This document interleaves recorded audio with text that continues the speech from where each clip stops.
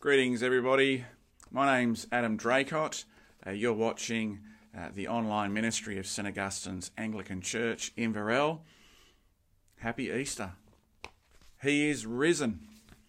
Our sentence of Scripture comes from Luke chapter 24. The Lord is risen indeed. Hallelujah. To him be glory and dominion forever and ever. Let me pray. God our Father, by raising Christ your Son, you conquered the power of death and opened for us the way to eternal life. In our celebration today, raise us up and renew our lives by the Spirit that is within us. Grant this through our Lord Jesus Christ, your Son, who lives and reigns with you and the Holy Spirit, one God, forever and ever. Amen.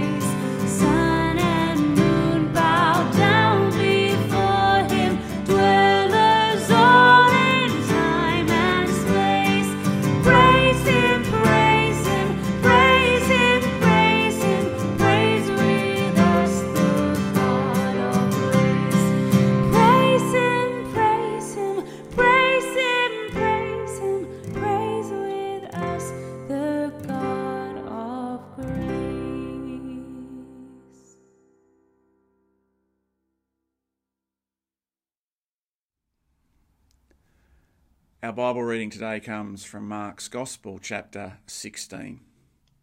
When the Sabbath was over, Mary Magdalene, Mary the mother of James, and Salome bought spices so that they might go to anoint Jesus' body. Very early on the first day of the week, just after sunrise, they were on their way to the tomb, and they asked each other, "Who will roll the stone away from the entrance of the tomb?"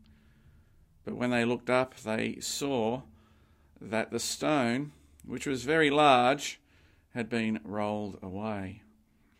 As they entered the tomb, they saw a young man dressed in a white robe sitting on the right side, and they were alarmed.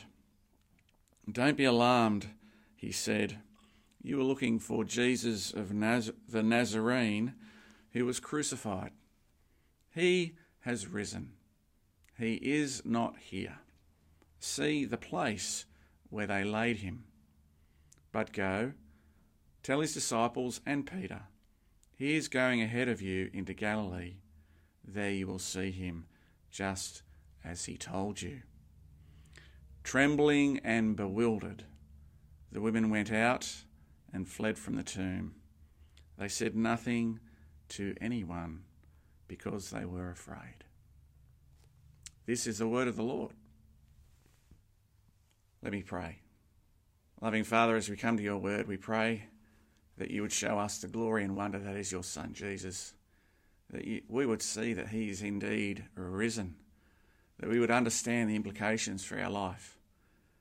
Lead us in the way of repentance and faith, that we might shine forth your glory. We ask for your help in all of this. We ask it in Jesus' name. Amen. In this world, nothing is certain except death and taxes. Those words are attributed to Benjamin Franklin, apparently. It's not that I'm afraid to die. I just don't want to be there when it happens. Woody Allen apparently said that. Man is like a breath. His days are like a fleeting shadow. That's Psalm 144, verse 4. When we come to Mark chapter 16, we need to see a few verses prior show us that we're in the shadow of death. In Mark chapter 15, verse 42, it tells us it was preparation day. That's the day before the Sabbath. So as evening approached, Joseph of Arimathea, a prominent member of the council, who was himself waiting for the kingdom of God, he went boldly to Pilate and asked for Jesus' body. Do you see it? Jesus' body. He's died. Pilate was surprised to hear that he was already dead. He, being Jesus, is already dead. Summoning the centurion, he asked him if Jesus had already died. There it is again. When he learned from the centurion that it was so, he gave the body to Joseph. See it again, Jesus has died. When he learned from the centurion that it was so, he gave the body to Joseph. I said that. So Joseph bought some linen cloth, took down the body, wrapped it in linen and placed it in a tomb cut out of the rock. Then he rolled the stone against the entrance of the tomb. Mary Magdalene and Mary, the mother of Joseph, saw where he was laid. Have no doubt, when we come to chapter 16, Mark's gospel is very clear. Have no doubt Jesus has died. The women witnessed Jesus' brutal crucifixion and death. Verse 47 says they saw where he was laid. Pilate is told in verse 44 that he is dead indeed. Roman soldiers, the soldiers of the death squad, don't get things like this wrong. They are very, very good at what they do. Verse 43, Joseph, the religious leader, asks for a body. Verse 46, he takes down the body. He wraps the corpse in linen. He puts it in a tomb that's cut out of rock. A stone is rolled against the entrance to the tomb. Make no mistake, Jesus died on the cross. Now, why am I emphasising this? It's because people like to say all religions are the same, don't they? It's a popular view. Maybe you think that. But let me say to you very plainly, they are not. That's why they're different religions. Religions differ on key facts. And here's a key fact. The Quran, for example. The Quran that Muslims read, the Quran asserts that Jesus did not die on the cross. The Quran says Jesus didn't die, while Christianity says Jesus did die. Not the same. Quran says it didn't, he didn't. The Bible says he did. One is teaching a falsehood, the other is telling a truth. On Good Friday, did Jesus die or not? The scriptures make it clear. God's word, the Bible, says he did. It continues in chapter 16. When the Sabbath was over, Mary Magdalene, Mary the mother of James, that's the younger James, and Salome, she was married to Zebedee apparently, so mother of Andrew, right? Bought spices so that they might go to anoint Jesus' body. Very early on the first day of the week, just after sunrise, they were on their way to the tomb and they asked each other, who will roll the stone away from the entrance of the tomb? Good question. Sensible question. Here they are, 36 hours after the crucifixion. They're on their way to the tomb. Things are dismal. They come to pay their last tribute to a dead body, murdered in tragedy, hopes shattered. It's early morning, and they got no idea as to how they're going to get into the tomb. Who's going to roll the stone away, verse 3? Death has a horrible finality about it. They experience grief and fear and powerlessness. Grief for a loved one lost. Fear as they adjust to a future without him. And powerlessness. Grief, fear, powerlessness. This is their experience. It's the cost of loving someone. It's the price that you pay. And some of us feel that acutely, don't we, in a time of grief. And so it's little wonder Woody Allen says, I just don't want to be there when it happens. He wants to set aside grief, fear, and powerlessness. Can there be anything worse? It's little wonder there are so many people in our world that just don't want to talk about death. More and more young people are opting out of funeral services for their loved ones despite their wishes. They'd sooner go to the pub for a quiet get-together. That's a growing trend. It means they don't have to confront the reality of death. Or they'll ask for a funeral. Not for a funeral, actually. Can we have a celebration? Can we focus on life and Thanksgiving? Don't talk about loss and death. Let's celebrate life instead. And look, who can blame people? I mean, who wants to talk about death? Don't remind me of death. Can we move on to something else? And of course, yeah, we can. Look at the next few verses. The shock and surprise. Verse 4, you want to talk about something else? Verse 4, but when they looked up, they saw that the stone, which was very large, had been rolled away. As they entered the tomb, they saw a young man dressed in white and a white robe sitting on the right side, and they were alarmed. Don't be alarmed, he said. You're looking for Jesus, the Nazarene, who was crucified. He is risen. He is not here. See the place where they laid him. Here are words that have changed the world forever. He has risen. He is not here. See the place where they laid him. God's messenger says, an angel, I believe. The women get two shocks that leave them trembling and cause them to flee. The first one is that the question of verse 3 is answered. The stone's been rolled away. It's not an issue anymore. Tomb is wide open. Can we see God has done it?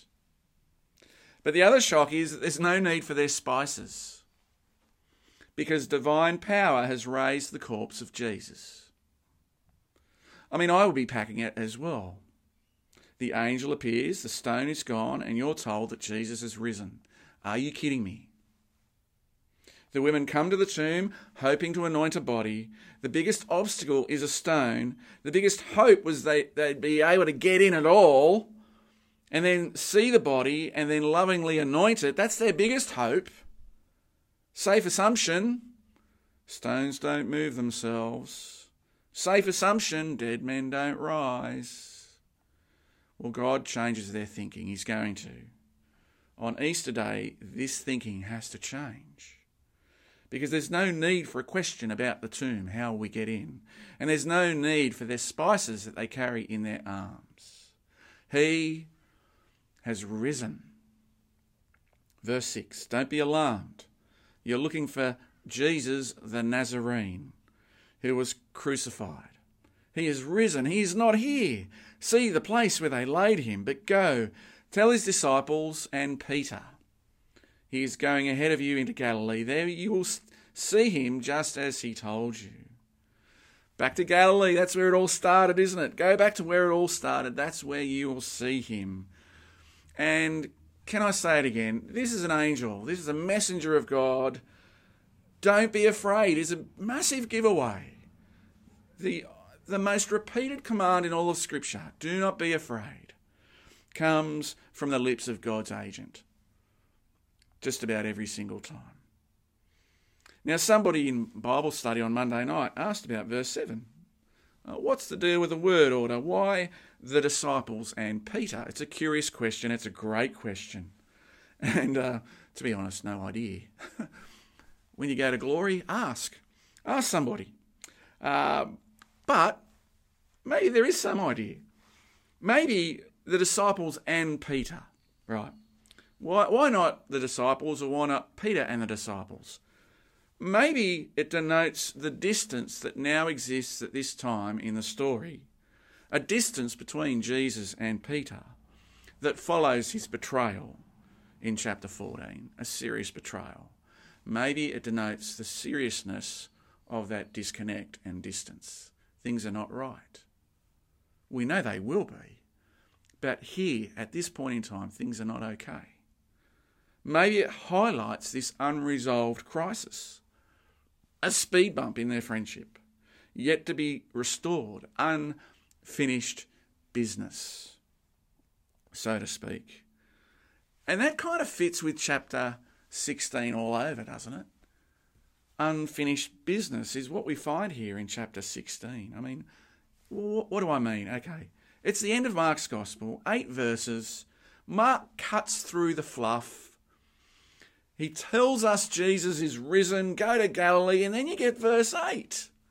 Verse 8, what is verse 8? Let me pick it up again. Trembling and bewildered. This is how Mark's Gospel finishes. Trembling and bewildered, the women went out and fled from the tomb. They said nothing to anyone because they were afraid. Thanks, Mark. He leaves us hanging. It like he tosses up the tennis ball and you're waiting for him to hit it, and he doesn't hit it. It's like you're leaving us hanging. Imagine the original reader has picked up Mark's Gospel somewhere, maybe from the newsagent, who knows, and the ending leaves him with 3 women trembling and sobbing and running in fear. And what's your reaction to that as the reader? Do you want more? Yeah, you want more. You want to know the rest of the story. What's next? What's the future? Where's Jesus? Where are his mates? Did they meet up in Galilee? What happens? If he's alive, what happens? I mean, we read the entire gospel and we're left with 3 inconsolable women. There's seriously unfinished business here. And then it gets you going, which is a lot like death. Sorry to bring that up again, but if you've lost a loved one, you know this full sense of unfinished business that colours everything. That's part of our grief, things left unsaid, regret, wishing things had been different, or that you'd heard something or said something, or wishing you had your time over again, and it's all very normal. Wishing things had been a bit different. Fear about the future. Even confusion. Wanting a bit of time. And of course, it's unfinished business. Death is like that. It's awkward and inconvenient, and it's an intrusion, and it's confusing. And maybe this is what Mark's Gospel forces us to do here. We enter into this space of death. We taste grief and fear and powerlessness and uncertainty, and maybe that's deliberate. Maybe this is part of the beauty of Mark's Gospel, because our little taste of being left hanging and left in suspense, our little taste of being left unresolved and unfinished, it is answered in the text, if you can see it. Did you see it when the angel says he is risen? That's the answer. That's the rest of the story. He is risen. And so because he is risen, see the implication, we do not fear. We don't have to be afraid. Well, let me ask you, what are you afraid of at the moment? Is it your health? Having enough super for retirement? Will I have enough? Is that your fear? Maybe you're a farmer, afraid of being understocked or overstocked, or getting the sowing done or the harvesting, whatever the case might be. Maybe it's guilt that eats you up. Maybe it's death. See that Jesus is alive. See Jesus alive, now living in the hearts of his people. Can you see the rest of the story now? Can you see that the rest of the story is you? Christ and his witnesses as Christ lives in us and through us, led by the Holy Spirit, taking the gospel to the world, preaching the cross of Christ. That's the rest of the story. You are the rest of the story. And so because he lives, we pray in his name. Because he lives, we read the Gospels, we read Scriptures, and we listen. We don't merely hear it, we do what it says. And we gather. We gather as family. We're connected as family because he lives. Because he lives, we sing as family. We sing his praises. Because he lives, all fear is gone. Because he lives, he holds the future. And life is worth the living just because he lives, if you know that hymn. Hear the words again of Mark's Gospel. He is not here. He is risen. I'll never forget the words of a teenager. I was at his grandmother's funeral, and we were in the church up the back.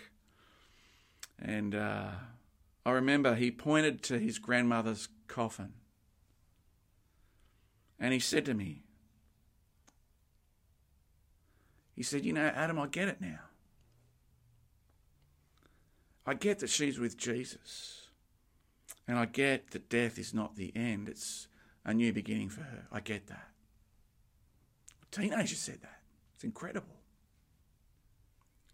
The hope of the empty tomb, the hope of the resurrection, was a reality for that young man. His life was changed. And he's still loving and serving Jesus. He understood the gospel, holds the answers to important questions about life and death. What hope, what assurance. Well, the dying mother's words. I had the privilege to hear a mum talk to her daughter in her twilight, just before she passed. And she said to her daughter, "I don't want you to be worried about me. Don't want you to be worried." And then she said, "I know where I'm going. I'll be alive with Christ." Do you see the Christian hope? It's not an empty hope. It's a real, solid, concrete hope.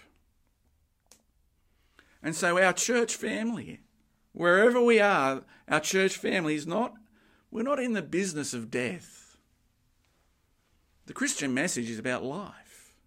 Life for eternity, made possible because Jesus first gave his. Jesus gave his life and gave death a good hard kick in the bum. Jesus got death in a sleeper hold. Death is down for the count because Jesus defeated it. And so this past certainty from Mark 16 gives us a future hope. The past here, this story is a preview for us, that just as surely as Jesus died and was raised again, he promises to do the same for all who trust in him. So, will you give your death to Jesus? Will you entrust your death to him? Will you commit your death into his hands? Will you look death in the eye and put your trust in Jesus? I mean, it's easy to say Jesus is risen. He is risen. That's easy to say. It's easy to say we believe this stuff. Plenty can say it, but do you trust him? Because it doesn't make sense to say this is true, yet still not trust Jesus. Do you trust him? I want you to imagine for a moment your house is on fire. You know the door is the way to safety. You believe in the door, but you love your house too much. Leaving the house, the cost is too great, too much invested. And so you don't leave. You do not go through the door. How do you think that's going to end? It's not going to end well. It will end in destruction. Do we see Jesus is the door? Death is the prospect we all face. Death and judgment. But Jesus wants us to trust him, especially with our death. And the way out, the way to combat death is through the door. Jesus is the door. He's the one that has crushed death's power. He has proven he can do it. And so again, I ask you, will you trust Jesus with your death? Will you entrust yourself to him? It means entrusting your life to him. As we live in the shadow of death, we all feel grief, fear, and powerlessness. May the words, he is risen, may that be our heartbeat. May they be words of comfort and strength and assurance, that we would put our trust in Jesus, Jesus Christ, the sin smasher and the death crusher. For he is risen. Amen.